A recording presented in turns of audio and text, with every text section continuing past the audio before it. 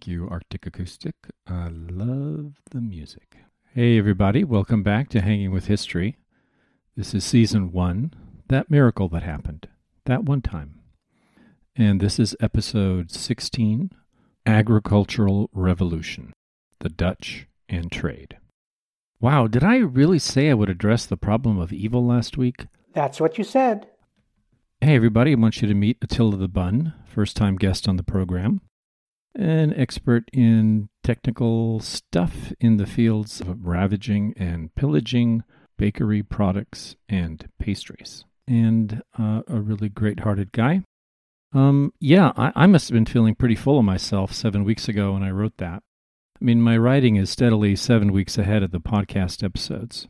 Well, when it comes to evil, maybe I can circle around it for a while over the next several episodes and see how close we get. I was actually thinking we would spend some time on charity and kindness, for one thing. That was unique, utterly, shockingly unique in England. 2, look at the differences in rural life between England and the continent, what with the withering away of serfdom and all. It won't surprise you to learn that ending serfdom doesn't fix the problems of low agricultural productivity. And when you hit Malthusian limits, it's still hard. That's why we call them hard limits, but in a different way, without serfdom. And 3rd, we need details on the Reformation. What made it so electrifying? What were people thinking? And also, what happened in a normal history kind of way? I'm going to be slow to get to that part. I'm going to give you a lot of tools to help you think about things and sort them out, because they're quite complicated. Evil is a big problem, though. Can't ignore it. Let me try and distract you by talking about charity and kindness. This is another way England was so weird. How weird was it? That's a terrible joke. But it's my only line. Oh, Monty Python. That's all right then. England was so weird that they had a functioning welfare state in Tudor England and maybe even before. That's not possible. People were just too poor. There were massive periodic famines, the walking dead moving from town to town. Even though technology improved and the heavy soils of Northern Europe were able to be productive, you still had the worsening climate and falling grain yields to deal with. There was meat, more in the United Provinces and Britain than other places, and fish in Scandinavia. But Scandinavia left our story, although 17th century Sweden is fascinating. I'd like to cover it, maybe next season, or it can be an example of something this season. They did have a similar sense of their own superiority, the way that the English were thinking of themselves as God's chosen people, as we talked about in the last episode. Swedes haven't changed. Meat. Meat isn't enough. Every farm tried to produce enough grain to feed themselves, period. They weren't confident enough to rely on a market. They wanted to be self-sufficient. It was an idea in their very bones. That's true, but it was starting to change, and it would change. First, in the United Provinces, because of the mother trade. That was not an incidental discussion we had. Applied technology, with the miracle, a lot of smarts, and good luck, and the Dutch broke the problems of low agricultural productivity and escaped the Malthusian trap forever. No. World War II brought it back for a while, until America could get them out again. It wasn't just the mother trade. That wasn't enough. No, but I think it broke the back of the cycle. Once the Dutch could import a large quantity of grain reliably, commercial life could accelerate. A whole psychic change, a change in attitudes could begin. As early as 1514, 38% of Dutch employment was in industry. This was more than double the percentage in France, Germany, and Italy. Only 25% was in agriculture, less than half the main continental economies. Those are the two big numbers to focus on. Twice as much in industry, half as much in agriculture. If you're an ordinary person, the chance that you'd be in industry is twice as high in the United Provinces, and the chance that you'd be a farm laborer was only half as much in the United Provinces. Guess which one of those pays reasonably? Then just to get us to 100%, there was another 15% in other kinds of primary production like fishing and peat digging, and the remaining 22% was in services, mainly trade and transport. The rhythm of agricultural economies is cyclical, devoted to maintaining continuity from year to year. Actions, behaviors, social constructions go along with that. Industrial societies are more linear and cumulative, concerned with growth. There may be consequences if an addiction to growth occurs, but it changed forever an older way of life. And we've been talking about grain-based economies as early as episode 2. It was kind of a devil's bargain. We called it a grain trap earlier. You get more people, but smaller, half-starved people, on the edge of disaster. Whenever there was bad weather, sometimes war and disease interferes with harvest or planting, and there can be blights. Seed grain can be stolen, spoiled by mold, or eaten by vermin. When you think of the human suffering involved, when later we get into the hard life people had in early factories, their hardships are actually going to look pretty good compared to life in a grain-based society on the edge of starvation for generations at a time. It's a difficult thing for us to grasp, but we have escaped the trap. We've been freed from a horrible prison. Someone had to escape first, to develop the technologies that allowed everyone else to join the prison break. That was the Dutch. If you research yourself, you're going to find a lot of information on heavy soil farming, horse collars, heavy plows, improvements in veterinary care. These things were not the answer, though they might have been indispensable too.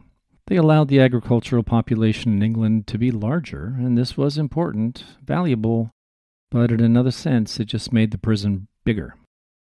It's a bit like the fact that rice has a higher yield than wheat and other grains, and this allowed the population in China and Japan, for example, to be much higher than anywhere else.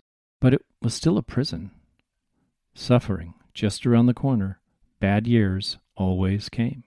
We will get to how the Dutch improved land productivity dramatically, something England was well positioned to copy given all the refugees fleeing to England from the Spanish War, as we've been talking about, and the deliberate copying of Dutch methods whenever possible, and the enormous amount of regular trade, especially the wool trade.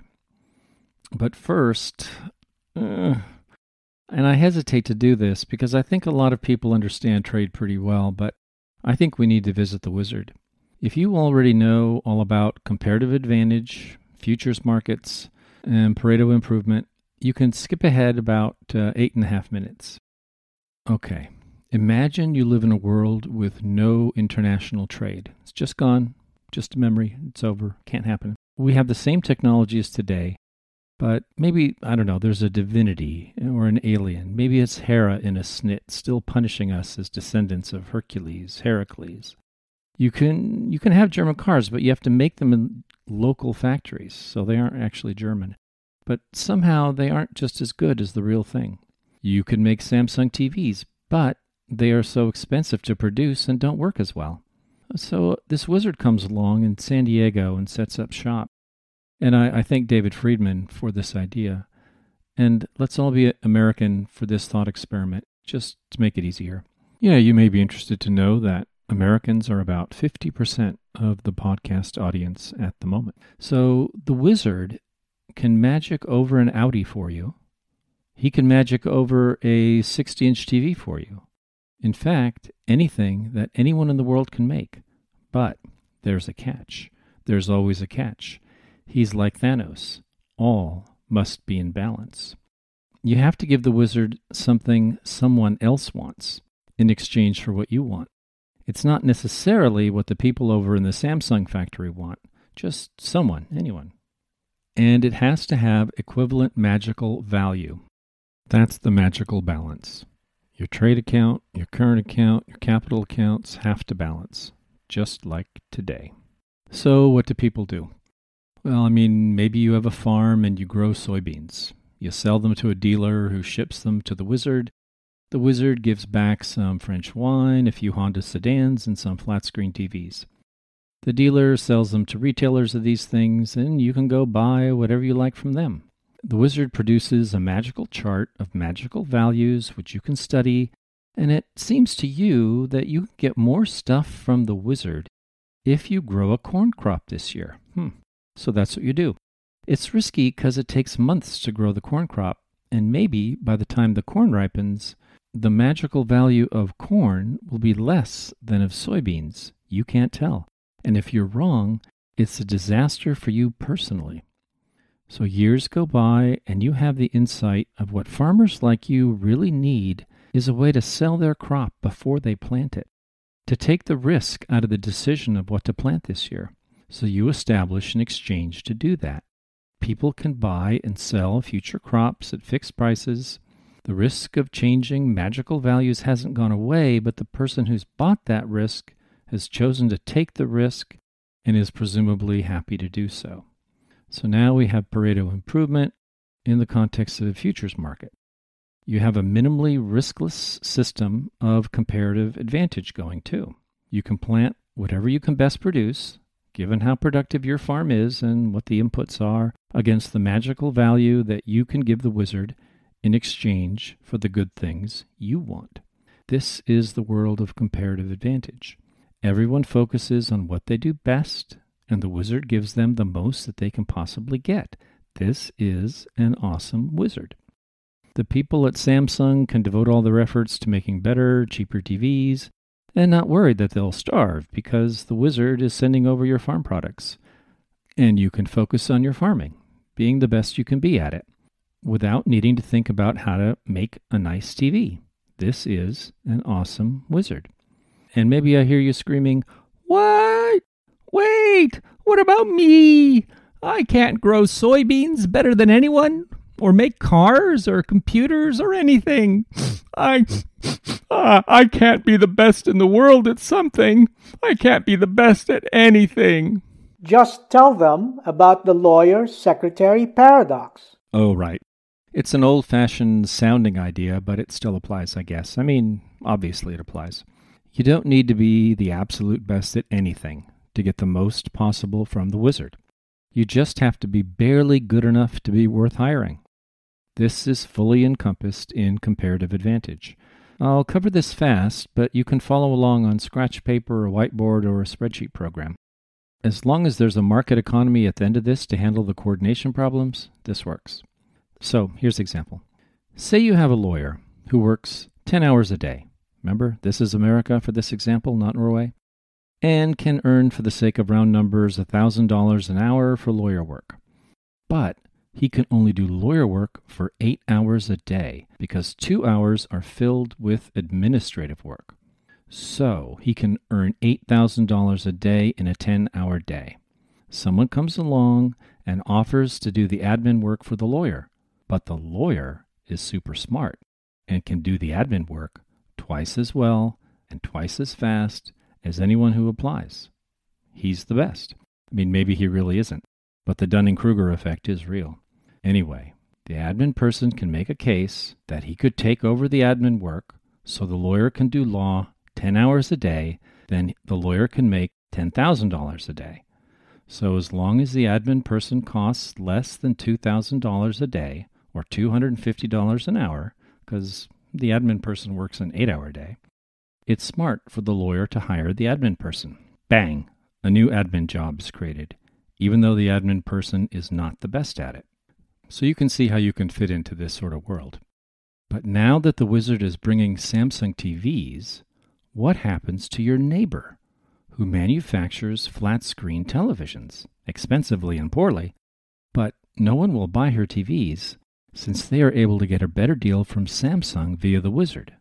So your neighbor needs to find another way to spend her time. She can think about what people will locally pay her to do, or what other ways there are for getting magical value from the wizard. Maybe she will switch to manufacturing robot farming systems to help out all the farmers on the exchange, and everyone will be better off. Or she does some math, which tells her she can never find a worthwhile use for her manufacturing plant, and she has to close it down. Someone else may come along with a better idea. I mean, the plant is there, their trained workforce, a local infrastructure of support for the plant already in existence, and buy it. and repurpose it the way Elon Musk took over the old General Motors plant in Fremont, near where I grew up. Or maybe because there are 2,000 workers there and 200,000 voters sympathetic to them, they get the government to step in some way, a tariff, so inexpensive TVs don't exist anymore, or a subsidy, so they can still make TVs and sell them as cheap as Samsung. And now we have a situation where there is no comparative advantage. That's gone. Some people can't benefit from TVs because they are too expensive, or everyone is paying higher taxes so that your neighbor's plant can operate without changing. This situation is what economists would call inefficient because everyone is not as well off as they could be. But it could be expedient to somehow cushion the loss the people at the TV plant experience to avoid riots or other unrest, or more typically in a democracy, so that an incumbent doesn't lose an election. The wizard may be awesome, but the wizard can't solve all human problems that come from the need to change and adapt. It should be clear to you that the wizard already exists. We usually refer to the wizard by the term free trade. Paired with the miracle, the wizard has lifted more poor people out of poverty than anything known to our world, thanks to comparative advantage. And if you understand the Garden of Eden story, you will understand that nothing can be perfect. God, I hate that you have to keep bringing religion into this podcast. Religion has most of the best stories. They've been working on it a long time, thinking hard. Consider when Adam and Eve are tossed out of the garden. Why isn't even important. And I mean important for economics here. I'm not trying to diss theology, religion, literature, or philosophy. The important part is the end. By the sweat of your brow shalt thou eat. By the sweat of your brow shalt thou eat. Human beings can't draw sustenance from sunlight. We have to actively expend time and energy to grow food or earn money in an economy of some kind. It's obvious maybe, but unavoidable. And since we are all doing it all the time and changing and adapting how we do it, as we age, as we find better ways to do things, as we learn new things, as new methods and new technologies are created, we need to coordinate how we will do things. We need to coordinate how we will change. Therefore, we're never in some stable, perfect state, what an economist would call an equilibrium. Though sometimes, yes, life can feel perfect, like when you fall in love. Anyway, so far, we've not found a better way than the price mechanism, a market economy, to solve the great coordination problem. But Tudor England did not generally have free markets yet. In their markets, both prices and quantities were regulated. Monopolies, both traditional and royally chartered, were everywhere. The grain markets, for example, did not have free prices, not legally, and there were limits to how much grain you could save for another year. You weren't free to decide how much to sell either. Historians believe that informal evasion of the rules was rife, but you can't make long-term plans based on breaking laws, and that in turn means you get less investment in agriculture than would be ideal. There will be many steps needed to solve this set of problems, baby steps, in about 7 or 8 episodes from here. The price mechanism, a market economy, will prove to be the great solution to the many otherwise unsolvable coordination problems. Perhaps someday we'll have a friendly AI, artificial intelligence, that won't turn us into paperclips, but will help us instead, and we will have luxury, gay space communism, but that's just a dream. As long as human brains, bodies, and machines designed by human brains are hard limits. It's still a lot better than pre-miracle times. Well, at least that last sentence is true. Well, I don't want to argue, and I didn't mean to have a whole episode on a basic economics lesson. Charity and kindness next week then. And we'll be back next week after conversations with Cami. And thanks, Attila. I appreciate you coming on the program.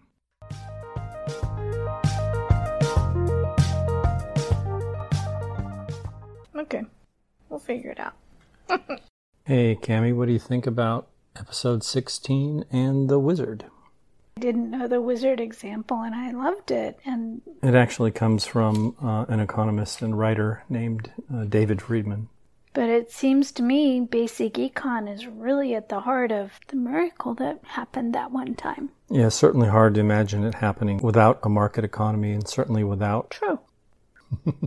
Your grandfather was a farmer. I thought about that before you even started. When the episode began, I pictured in my mind a little bit of growing up and visiting my grandfather. He was a farmer, and I thought it was a big deal. We'd go and help feed the pigs and the cows and pull the bales of hay sideways in the farm and move sprinklers.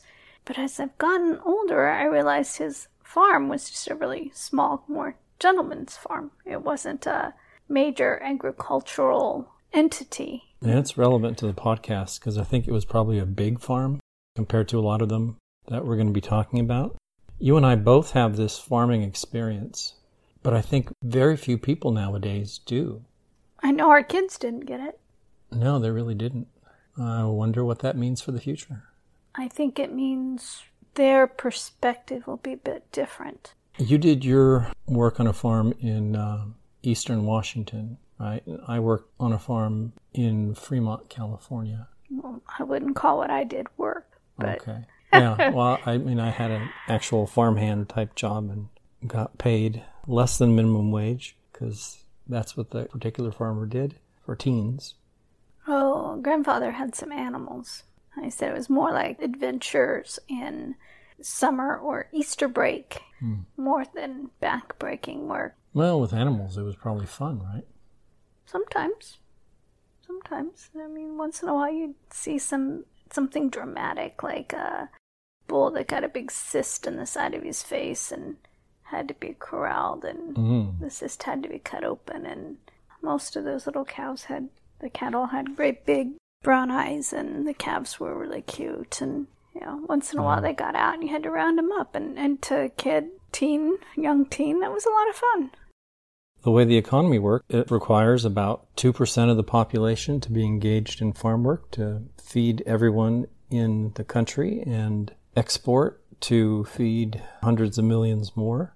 It's just amazing how productive it all is now. The other part of my family in Ohio, all the kids were in 4-H and raised animals, sold them, and often they went for slaughter, and the kids knew that. But sometimes I think that the closest our kids have gotten is the big feedlot on I-5, where it's huge. Agriculture has become one of the big business things most of the time, rather than the small farm like my grandfather had. Yeah. Seems like the smaller farms in the times you're talking about, say Tudor England, would have been more like the farm of my grandfather's, with a little bit of this and a little bit of that. Absolutely. But now many farms, for economic reasons, are of a specialty. The big feedlots with lots and lots and lots of cows, or the huge grain grower. Yeah, or they're just enormous fields. Just right. Incomprehensible to the people of the early modern era. And most of our suburban kids don't have the opportunity to experience those things. Yeah, true enough. All right. Thanks, Cammie.